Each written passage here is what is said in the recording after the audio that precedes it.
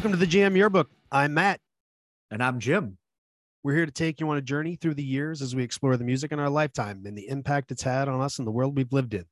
Welcome to version 1986 and welcome to the 80s. Woohoo! Hey, Matt. Are you ready to wang chung tonight? Well, yes, Jim. Whatever that means. Yes, I am more than ready to have fun tonight. Thanks for bringing us to the 80s, Jim.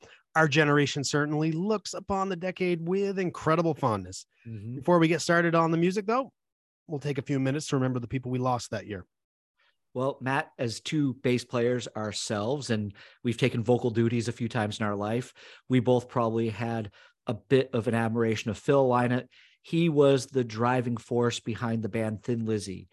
He died primarily due to his drug and alcohol dependency. He collapsed at his home on Christmas Day, 1985, but his condition never improved, and he died from pneumonia and heart failure the following January. And then we have beloved bassist of Metallica, Cliff Burton. Oh, yeah. Died on that terrible tour bus accident in Sweden while they were supporting the Master of Puppets album. Metallica wasn't the only band to pay tribute musically to Cliff. Dave Mustaine wrote In My Darkest Hour. Anthrax dedicated their album Among the Living to him, and Metal Church followed the sentiment with The Dark. So let's kick the Reaper out so we can make room for the music of 1986. Any year in that decade will be jam-packed with stuff to talk about. Where do you want to start, Jim? I'll start with the Beastie Boys. They debuted with what seemed like a novelty record in 1986 with License to Ill. We all remember that. But they went from that to becoming the third rap act to be inducted into the Rock and Roll Hall of Fame. Everyone knew Fight for Your Right to Party, the music video. It was iconic. It was just an enormously fun album to junior high kids everywhere. Yeah. Brass Monkey, Girls, and She's Crafty were some of the more well-known songs off the album. Is it a little dated now? Yeah, but it was catering to the maturity of a 13-year-old in 1986. Definitely. Oh, yeah. And it's not so much about the big debuts in 1986. There were a couple of huge career trajectories that began. Bon Jovi and Janet Jackson. They launched chart-topping albums that would lead to achieving sales of over 100 million albums worldwide. Janet Jackson is second to Madonna in worldwide album sales. Yeah, and either of those should be glossed over, especially Janet. I think she's a little bit, I don't want to say forgotten, because that sounds a little harsh, but it might be kind of the honest way to look at it. Yeah, well, we'll probably get to that down the road and reasons why. Janet's album was huge, but I also think it's interesting that it's called Control, because that's what she took hold of when she made this record. Her father had been her manager and oversaw her career with the air quotes agreement that he'd step aside, if she got married. Well, she briefly got married. I'll use air quotes again briefly to one of the DeBarge brothers and broke away from working with her father. She showed the world that Michael wasn't the only Jackson who was designed to be a superstar. And songs like Nasty and What Have You Done For Me, they dominated MTV and the charts. And why don't you tell us about Bon Jovi then, Matt? It doesn't matter what genre Slippery When Wet belongs to. Bon Jovi had moderate success with their previous albums, but this was more than a breakout. This was a smash hit takeover. 2 number 1 hits, You Give Love a Bad Name and Living on a Prayer. Wanted Dead or Alive peaked at number 7, which I could have swore this was a number 1 hit. It probably should have been. It's probably the best song on the album. And Never Say Goodbye narrowly missed giving them 4 top 10 hits. Those first 3 you can hear at any random moment today. Oh, absolutely. I've never been a huge Jovi fan, but yeah, I loved Wanted Dead or Alive. I think part of my rock star dreams came straight out of the lyric. I've seen a million faces and I rock them all. Oh, yeah. Yeah, Bon Jovi's nothing I revisit, but back in the day, boy, this was really easy to get swept up into. Bon Jovi was part of that hair metal scene in 86, but they were far from alone in achieving enormous success.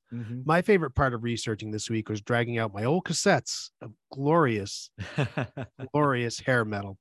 At first, I'll be honest, when we were going to 86, I had a little tinge of embarrassment and I was expecting a cringe fest. I really was, because I haven't really listened to a lot of this music recently.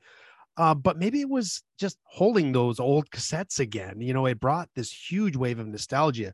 I can remember where I bought every one of these, or, or if it was a Christmas or a birthday present, or, hey, Matt, have this. I even remember specific listening moments. My Walkman was always in my hand, it seems like. Ozzy's Ultimate Sin was my main go-to album. I absolutely loved the previous record, Bark at the Moon, and this was 3 years in the making. I used to read magazines like Circus and Hit Parader, and they kept me tuned into what was going to be coming out. Ultimate Sin had been teased for a while, and it did not disappoint. Number 2, maybe it was closer to 1A, 1B kind of thing, was Judas Priest's Turbo. They leaned into synth and colored leather, so, but I still ate it up. It hurts a little to lump them in with hair bands, but that's where they were sitting in 86. Let's be honest. Cinderella and Poison had 2 incredibly successful debuts with Night Songs and Look What the Cat Dragged In. My Night Songs cassette did not survive the attempted resurrection this week. My tape player ate it. So it had a burial, a very honorable burial in the garbage. It's too bad Poison did survive. They are not a band I can listen to anymore. I just listened to it too much, played it in too many bands. And when I actually sat down to listen to it for the purposes of listening and not just practicing it, I didn't really care for it. Europe hit it big with the Final Countdown. That's a song every band dreams of. That song's going to live forever. It'll never go away. Rat was still going strong with their third album, Dancing Undercover. Alice Cooper's Constrictor, that pulled me in because he did a song for the Friday the 13th Part 6 movie called He's Back, in parentheses, The Man Behind the Mask. If anybody wants a little bit of trivia, Alice's bassist at the time was Kip Winger. Yes, that Winger. Even back then, I was exploring all these loose threads off of bands. I'd pay attention to who was producing them, and I'd read the liner notes. Oh, this was the guest musician. Let me go here and here and here and figure all this stuff out. One of the ones that stuck out to me was Vinnie Vincent, because he struck out on his own after getting kicked out of Kiss. There were some good songs on there, but Vinnie never met a note he didn't like to play. Fuck it, I'm going to play them all. It was pretty much the way he attacked a guitar. They didn't care if it was the right key. Black and Blue, that was a hidden gem I'm not sure if too many people were aware of. No. And 2 bands that couldn't be more polar opposites, Stryper and Wasp. No, if there was Hairspray, I was involved. I gave it a chance. And maybe it was admitting to listening to Stryper that was giving me that feeling of embarrassment. Yeah. Well, all these bands, this is the Matt that I remember from the 80s when I met you. and I hope, every band I listed off there, somebody was going, oh shit. Yeah, I remember that. I love those moments, the nostalgia, the memories. I've been listening to this stuff all week, and it's been a great week of memories. Cruising around, blasting music with the windows down, just like I did in 1986. 1986 was also my first trip to the Montreal Forum to see my first concert, Triumph, and another Canadian band, Brighton Rock, opened up for them. Triumph wasn't hair band, but it really wasn't all hair either. Iron Maiden was probably my limit in 86, but even they were adding synth to fill out their sound on Somewhere in Time. Yeah, the Forum, man. That's funny you bring that up. That was my first concert as well. I think growing up in Northern Vermont, a lot of us went to the Montreal Forum for our first big concerts. Yeah. There were some legendary feuds that took place. This is more up your alley because of the style of music. I say feuds because it was probably inflated to sell those music magazines to you that you were reading. But there was Metallica versus Megadeth. That was one of them. What was the story here, Matt? Well, Boy was in band. Boy gets kicked out because he's a bad boy. Boy creates a new band that kicks just as much ass as his previous one. But seriously, I don't think this feud was elevated in the press to sell anything. I think that there was legitimate beef between the two. Dave Mustaine, for anybody who doesn't know, he was the original lead guitarist for Metallica, and Dave also really liked to drink. And he would get very aggressive while drinking. And that led to a lot of clashes with members of the band. I think there was always kind of clashes. I think I remember the story that he didn't even audition for the band. He just showed up after reading the ad and said, no, you're in. So, there wasn't really a whole lot of, hey, get to know you period. Let's see if we're actually compatible. But after a gig in New York, I think it was around Rochester, they decided they just couldn't continue with his behavior. and they Okay. sent him home on a bus. Dave Mustaine, he does have songwriting credits on their first two albums because he was kicked out before they had any releases.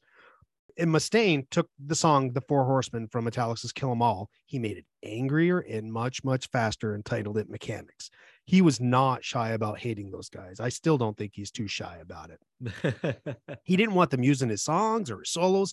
Kirk Hammett did base his solos around Dave's, but that was under direction of the record label. I've never heard the originals to compare, so I can't really, say, yeah, that's fact or fiction, but I don't hear anybody disputing it either. Those two bands, they were in a constant game of trying to outdo each other to see who could write heavier, angrier songs. Well, it is funny because even though I wasn't really into, metal the same way you were, in 1986, Megadeth had stepped up with Peace Sells, but then Metallica releases Master of Puppets. And I think a lot of people think the Black Album or Injustice for All was their breakthrough album. But Master of Puppets, this album is credited with unifying thrash. In 2015, Master of Puppets became the first metal recording to be selected by the Library of Congress for preservation in the National Recording Registry for being culturally, historically, or aesthetically significant. And hey, it sold 10 million copies. So which band do you think came out on top, Megadeth or Metallica? Boy, that's tough because they did go in different directions. Metallica may have won more listeners, especially with when they released the Black Album, but Megadeth, I think, kind of won the fight because they continued pioneering thrash. Mm-hmm. There really is no winner because they are two different, so different bands. In the Metallica documentary, Some Kind of Monster, there was a really heavy moment with Lars and Dave that's worth watching. You can probably find the clip on YouTube. It's good to see Dave state his side of the story directly to Lars. I've never seen that. I'll check it out. Yeah, and Lars, you can see it's either he's kind of rubbing his face, so it's like it's either hitting him hard or he wants to tell Dave he's full of shit. Be somewhere else in that moment. Yeah, exactly. Well, there was another feud, and you and I definitely heard about this, and probably people who are listening to the show who were around in the 80s would have heard about this. It was very popular. Why don't you tell us about that? The feud That probably everybody is more familiar with, of Van Halen versus David Lee Roth. Ding, they ding. both ding, ding. Yeah, right. Who's going to win? They both gave us great albums, 5150 and Eat 'Em and Smile. It did seem that more of the mudslinging came from the Van Halen side of things. Yeah, you're right. I've never heard Dave ever say a bad thing about Van Halen other than him saying that they had creative differences. Yeah, and I won't speak ill of Eddie.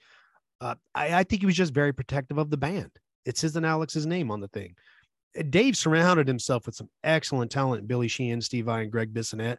Hiring Steve Vai may have felt like a shot across the bow at Eddie because Steve Vai is a pretty incredible guitarist, but those two bands are just like Megadeth and Metallica now. They're just very different. David Lee Roth was born to perform, and he is great at it. Yeah. I also think his importance in the writing is possibly underappreciated too, because there was a distinct songwriting difference when Sammy Hagar was in the band. Because Sammy Hagar, I think, is underappreciated as a singer too. He knows what he is, and he just goes for it, sings his ass off. But regardless, 5150 and Eat 'Em and Smile, they're both great. And sorry, I tried to be brief, but this is like prime teenage me in finding all of this music. It's not a problem. I completely understand. Some of these years in the 80s, as we go through the show, are going to take up a big part of our music memories. This is when we were in our teens. I touched on the Beastie Boys earlier, but I was just starting to really discover rap and hip hop in 1986. There was Run DMC. They had the first multi-platinum rap album. Songs like My Adidas and It's Tricky were great, but their collaboration with Aerosmith and Walk This Way, that was a real breakdown of racial barriers and culturally influenced music. The walls were kicked in, literally, not just like the video. Yeah. Yeah. But, and rap music found itself in the living rooms of homes all across America, thanks to MTV. Yes. And this video, and more particularly Run DMC, they resurrected Aerosmith. Oh, big time. They did. Yeah. Other pioneers were also out there making their mark. I owned a Cool Mode cassette. I had a 45 by the Fat Boys, and artists like Houdini, Salt and Pepper, Too Short, and MC Hammer were out there laying the groundwork for things that were going to come very soon. 4 years from now, rap is going to be very consistently charting in the top 10. But moving away from rap music, Matt, we were, 12, 13, 14 years old in 1986? Come on, let's talk about it. Were you crushing on the Bangles, Belinda Carlisle, and probably Bananarama as badly as I was? Yes, and probably. Yes. If I had met Belinda Carlisle when I was 14, I would have proposed to her on the spot. I almost put her in my 5 this week, just out of the sentiment. Yeah. Another near miss. All of these ladies, especially the Bangles, were putting out good music too. The Bangles released Different Light in January, and it would continue to chart through the year. I don't think people realize how big this album was retrospectively. And before I move away, another thing about Belinda Carlisle that a lot of people don't realize is that the Go-Go's worked on her solo album. A lot of them helped write the songs for that album. She was perceived as kind of a diva, I think, at the time, and having broken away and had a solo career. But actually, if you go back and watch any documentaries on the Go-Go's, you'll discover that she was actually probably the biggest sweetheart in the band and knew her job was just to be the lead singer. And when she was breaking out to do a solo career, the rest of that band were 100% behind her doing that.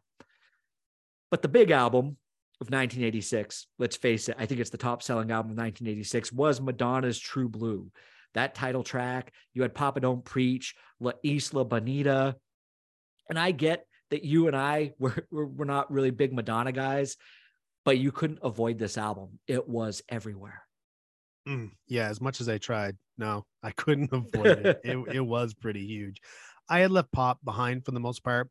I was a fan of Madonna when she first came to the scene, but that was like 83. 3 years may not sound like much, but we're talking the difference between me being 12 and 15. Mm-hmm. You know, I have her Holiday 45 to prove it. You know, I was listening to her when she first came out, but once I heard Ozzy, it felt like I found my way. I found my people. And it was probably more than a dick in my feelings towards pop that I've probably carried with me to today. And I should really apologize and thank everyone for putting up with all the eye rolls when someone tried to put on Bruce Hornsby or Billy Ocean. That was probably me. Oh, there was plenty of people. but there were things I tolerated. Lionel Richie gave me so many great musical memories with the Commodores that he got a pass, no matter how, you know, he bought into, you know, the sound of the day. And that was usually the determining factor. Tina Turner and Aretha Franklin, we both absolutely love them. But if I'm being honest, that's not how I want to remember their music. Well, it's not going to be a secret for long on this show. I know this, and everybody else will find out about this very soon. You're a huge Prince fan. What did you think of his soundtrack to Under the Cherry Moon, the Parade album? Yes, I love Prince, and I have nothing but the highest opinion of his talent. Kiss is one of my favorite Prince songs, but most of his music going forward, really post Purple Rain, wasn't for me. There were good songs, but I wasn't getting, you know, complete albums, which is what I prefer. But if an artist is going to give me bangers out of their first, you know, 6, 7 albums, I'll be a fan, you know, and I won't say really anything bad about them because the talent and the love is there. The same goes for the Ramones. Animal Boy, it's got some good songs on it. Is it full of the same magic from their first albums? No, but it's the Ramones. I'm never going to say what they do sucks. It, you know, it just wasn't matching what they originally were putting out. So, Jim, to break away from like specifically just name dropping everything, in all of the 80s music love affair we're having, I do have a gripe. Ladies and gentlemen, prepare for the first rant from Matt, the first of many. We will probably hear over the course of this show. A gripe? No, you with music? Let's hear it. What's that? Yeah. People will soon realize that Jim's approach is more metered than mine is. He might think things through a little more clearly. I'm a little more of the hot take guy.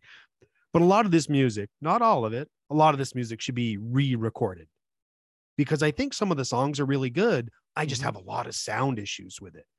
At the time, it's what we had. But going back and listening this week was really rough. I have avoided listening to certain songs based solely on the sound. The 80s were not a subtle decade in America.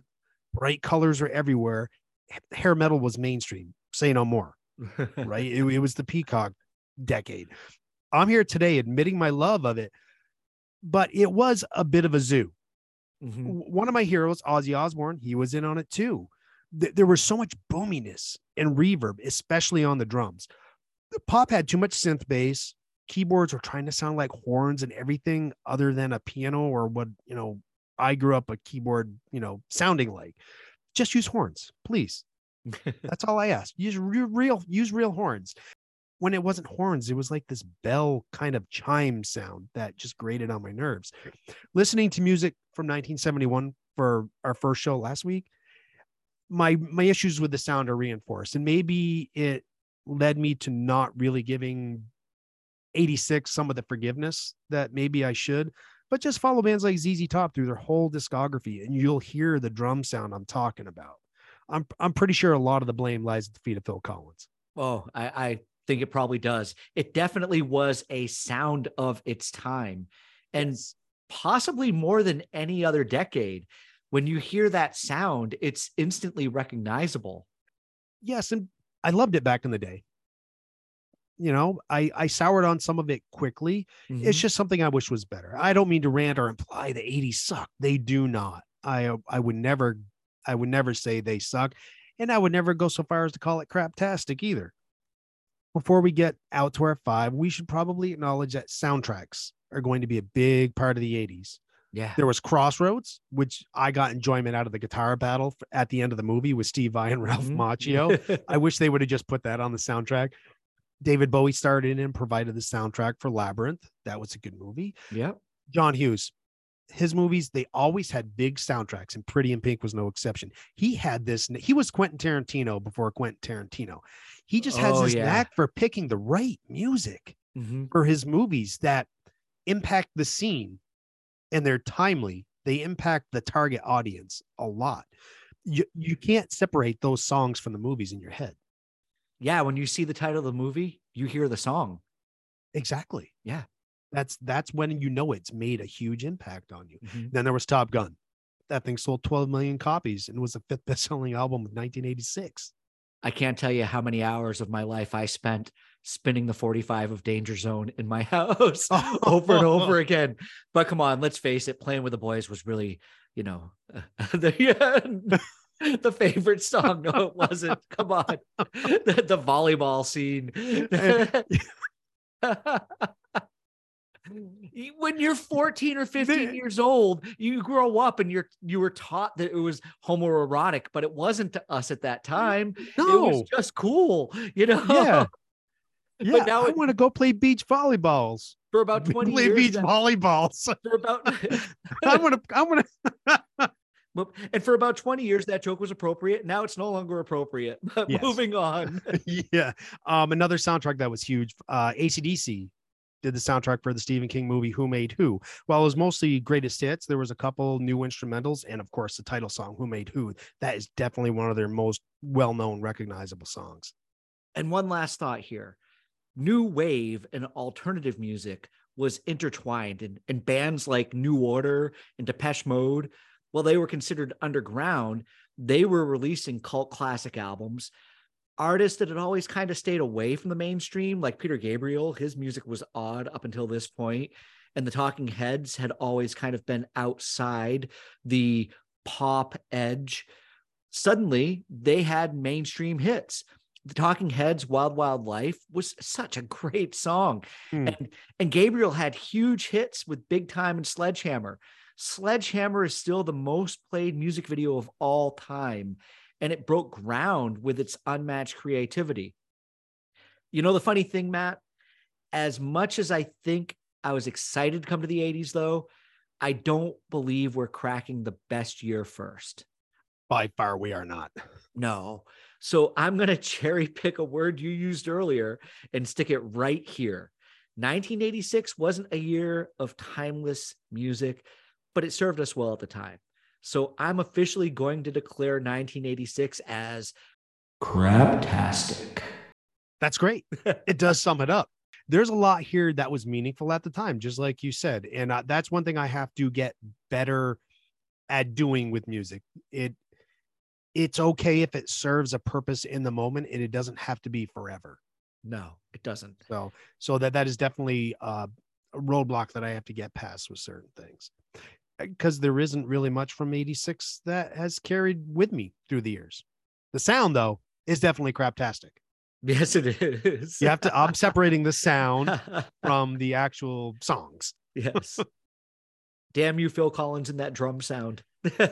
Damn you, but also thank you. Yes. Because there are certain songs that we need from him that have that sound. All right. So I think 1986 was your decision. Mm-hmm. So that means going into our 5, you're going to start us off. Well, I just mentioned him, so I'm going to start off with a song that I couldn't leave 1986 behind without talking about. If people have known me in my lifetime and they knew me in high school, they knew of my obsession and my idolization of the movie Say Anything and Lloyd Dobler. He was, I want to say, my fictional film hero as far as how a young man would romanticize a relationship with the girl that he was seemingly obsessed with in the movie.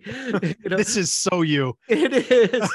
but the song is In Your Eyes. Peter Gabriel, In Your Eyes. It is the greatest love song of all time in my books. The iconic boombox scene cemented an imagery in cinema history, and it became a fabric of my soul. It wasn't a bad thing to want to be Lloyd Dobler. No, he's a good guy. No, he was a good guy, and he had great taste in music. Yes. And this just reinforces what we were talking about with soundtracks to movies and how that imagery, you can't hear that song without seeing that scene. No, it's right there. Yep. And for those of people who do know Jim, they will agree. He is Lloyd Dobler. He is, in a good way. I don't think there is a bad way to be Lloyd Dobler. I want to buy something not sold, and I want to. All right, so that's my first pick. Matt, what are you bringing us to for 1986? Number 1. All right, my first one, I'll give a salute to hair metal that I was into back in the day, was Cinderella and Shake Me.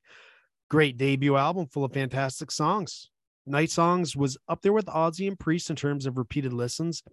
This may have been the album of that summer for me of 1986. Shake Me, it's still a really good song. Whenever I hear it, I can feel the sun on my face, just like I'm back in the summer of 86. Look, man, don't hate me.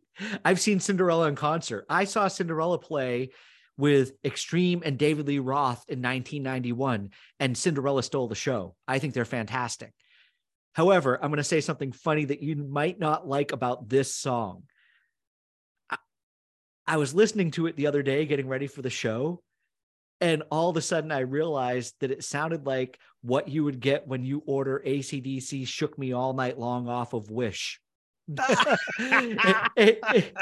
It even has the All Night Long. It has Shake Me. There's a element of that bluesy rock guitar thing going on. Yeah. Well, there's a lot of bands you don't have without AC/DC, but yeah, you know what? I'm going to have to listen to these two songs side by side to see if I hear it. Go check it out. If I hear a rip. Look, it's still a good song. So I have no issues with it. And I'm happy to have it on the playlist. All right. So where are you going to bring us for your second song? Oh, my second song. Well, we talked about the Great Feud. We are going to go to Van Halen and the song, Why Can't This Be Love? Van Hagar, as it became affectionately known, began strong. I loved the keyboard, guitar, bass groove in the intro. And those Eddie and Michael Anthony harmonies are the best in rock and roll for their era. And Sammy just punches straight out of the gate as a powerhouse with no intimidation of his predecessor. He just makes you immediately wipe away worrying about what happened to David Lee Roth and Van Halen. Oh yeah, he made his statement on this whole album. I remember my good friend Eric, he came over and we listened to this when he first bought it, and we just kept listening to it over and over. I went right out and got it. In a way, it was good that Dave left the band, because I don't think they could have followed up 1984 with the way that band was. Sammy he was a breath of fresh air for Van Halen, and his fingerprints are all over the songwriting. I'm glad you brought up the harmonies. This is just as much of a signature sound of the band as Eddie's guitar or Alex's drums. Yeah. And you're absolutely right. I think Van Halen 1984 was such a huge album that they needed something to change, because we've seen it happen with so many bands that once they have an album that gets as big as 1984 did, there's nowhere left for them to go. And Sammy Hagar coming in, what you talked about earlier in the show, his dynamic, his vocal, and what he brought to the band with his songwriting changed their approach enough to keep them relevant right up and, through the 90s. So yeah, and it actually brought relevancy to Sammy Hagar too. Yeah, absolutely. Yeah. Here was a guy who possibly, would have fallen off the scene after the early 80s. He had great songwriter, great voice, but he just didn't seem to have the staying power until he joined Van Halen. And then once he was with them, suddenly you kind of see Van Halen a little bit more with Sammy Hagar, or it goes back and forth. Somebody says Van Halen to you, you don't always imagine David Lee Roth first. Now he did a great job. So that is my second choice. What is your number 2 song for 1986? I'm going to bring up Tesla's Modern Day Cowboy. Tesla got lumped in with Hair, but over time, I think they've separated themselves out of that pack. And really, they kind of shouldn't have been lumped in there to begin with. It feels off to talk about Tesla here when we're talking about hair metal. But this was released late in 86, and it was a slow burn. Mark bought it because we were going to go see them open for Def Leppard in Portland, Maine. Great album, great live band. There's no like big, huge sentimental attachment to the song. It just rocks. Yeah. Tesla's a great band. And I think they're one of those bands that, like myself, even though I wasn't a huge hair metal guy, I really love them. And I don't think they should get lumped in with that. I think they came along with the wrong generation. They would have fit right into the 90s alternative rock scene, I believe, in the way kind of Blind Melon did or something along those lines. They had a classic sound, but I think they were a little bit ahead of their time, if that makes sense, in that era. Yeah, they were either kind of a little ahead or a little behind. Yeah. Regardless, great band. Great band. Great band. All right, what's your next song? My third choice is REM Superman.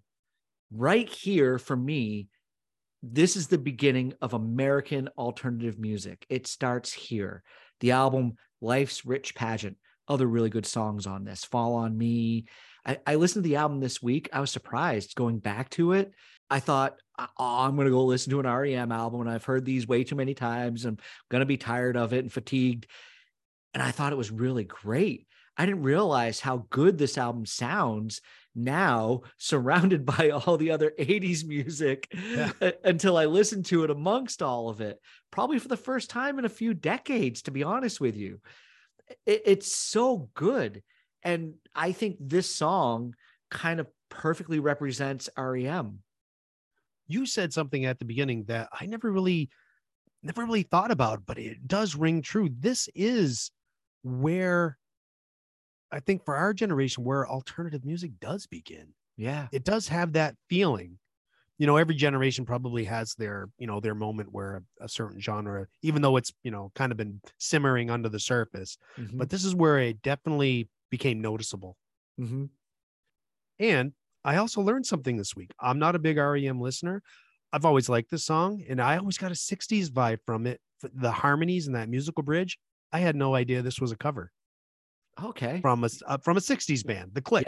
Yeah, that's cool. I was out of the loop, but it does make me view the song differently. Oh, absolutely. Because it's always nice to hear how a band puts their own. They did a pretty honest representation of it, but I like their version better. But I think as outsiders, we didn't know this song. Yeah. They found a song that was probably the alternative song of the 1960s. So it's cool they brought it in. But when I do listen to the original version, I'm like, oh yeah, it's an REM song. Oh, Yeah, it does. good choice. It just really encapsulates their sound. Yeah. Yeah, it does. Yeah, perfectly. All right. So that is my third choice. What is your? Well, you brought Van Halen. I'll bring David Lee Roth and Yankee Rose. All right. It's too bad, but I think the world's kind of forgotten Dave's solo albums. You don't have to choose between the two. You can have David Lee Roth and Van Halen. They're both great. Yankee Rose is such a Dave song. It is him. It's entertaining. It's catchy. It's happy. It's like David Lee Roth. It's like a David Lee Roth show crammed into 4 minutes. Dave knew his talents without a doubt. Yeah. Hell yeah. What he had to offer, he delivered it perfectly here. He starts the song by having a cheeky conversation with the guitar. Yeah. It's humor, it's talent, and the entertainment value is brilliant. Yeah, he's not out to be a rock and roll hero. He's out to show people a good time, just be an all-around entertainer. But the best time. Yes. It really Yeah. is. Yeah. And I've seen him live. He's fun to watch. He does a good job. Cool. Okay, so where are you going to go with your fourth song? Well, I'm going to go back to the beginning of this show, and I'm going to take us to the Beastie Boys album, Licensed to Ill, and the song is No Sleep Till Brooklyn, because that's the one I didn't mention in case anybody was throwing their beer. Keeping score at home. Yeah. What? He didn't say No Sleep Till Brooklyn? There it is. No Sleep Till Brooklyn. Drinking 40s and smoking blunts. Somehow I got away with singing along to this song as a kid. It's just fun music. It's got a heavy beat, great guitar riff, and even better rhyming from rap's greatest trio. The fun is what made the Beastie Boys a great listen. Great choice. Yeah. All right. So my fourth. Yeah. Well, I've already said I love Prince, so I'm going to bring a Prince song and Kiss. Here we go. You know, hey, yeah, I may have lost touch with him after Purple Rain a little bit because the hair metal came into my life. I'd been tuning out pop for a while. I was hooked in the first time I heard it. There's a subtlety in everything on this song. And Prince he's one of my favorite all-time guitarists. Whatever comes to mind, he can just do it. And he tailors the sound of whatever instrument he's playing, because he can play them all, in service to the song. It's not about, hey, look what I can do on the guitar. Look what I can make for a song. 100%. He does not try to be flashy musically on this. It's just about a great song. And as we go through the show, we'll talk about how Prince wrote great songs possibly for a lot of other musicians. This is one he probably could have passed off, but he kept it to himself. And it's not as dynamic as a lot of his other solo material. But yeah, man, here he is right now. Iconic, timeless classic. And it's a great first song of his to bring to the playlist.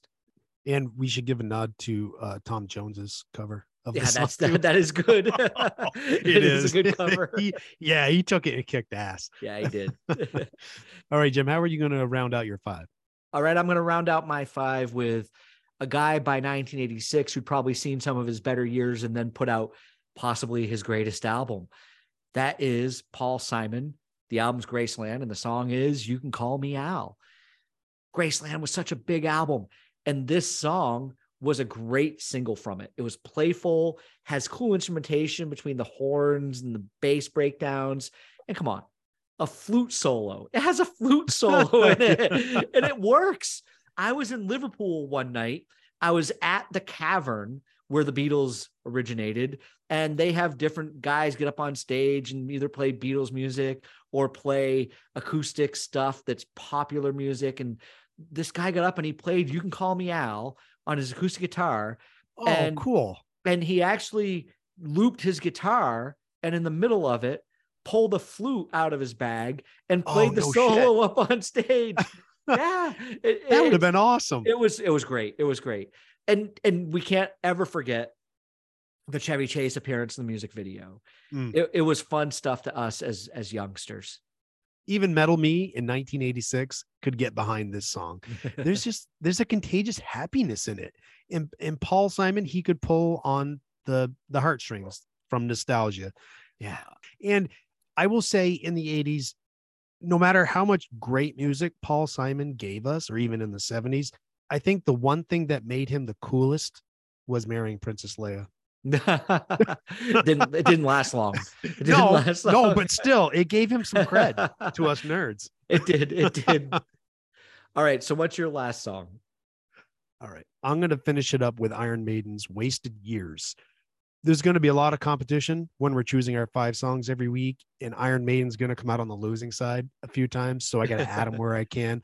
I'll always love Maiden for being that one metal band I listened to back in the 80s that would take my ears to different places. Mm-hmm. They could get proggy. They're still going strong, as is Wasted Years. Great, great song. My poor cassette kept getting rewound to listen to it. I'm surprised I didn't kill it. That is one guitar lick I will never forget. Yeah, this was great to listen to this week because I'm not too familiar with Iron Maiden. Wasn't a band I really followed or got into back in the 80s. And I'll admit it's probably a little dated to me now, but I can understand why in 86, this was a great hard rock song. And you're absolutely right. The lick is what carries that tune all the way through. Yeah, not a problem. So, all right. So that's it. All wrapped up in a bow for us. 1986 is complete. There you go. We hope we hit on everything for you that you wanted to hear. I'm sure there's stuff we missed. Certainly a lot to get into. We didn't too much to talk about, but and it kind of hamstrings you with being able to put in detail. It does. It does. So because I chose 1986, Matt, and you know, I'm sure you're so pleased I did that, but here we are at the start of the show. We've gotten it behind us. Not the best year of the 80s. Where are you going to take us next?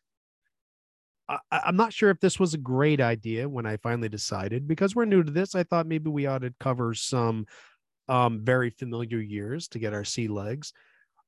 And we have 50 plus years of music to cover. And there are better years in the 80s, obviously. But let's just go back a few at the start of the decade and see what 1980 has to offer. Oh, that should be fun. That'll be a good time. Yes, it will. Yeah. I mean, I was probably 7 or 8 years old. So everything I'm going to talk about, I heard from the backseat of the car as my parents were going down the road. Yeah, exactly. Cool. So at the end of this show, version 1986, we are definitely looking forward to next week's version 1980.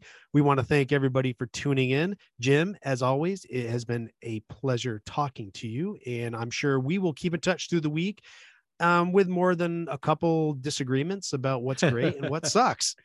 Yeah. And if you're out there listening to the show, we do have a Facebook group.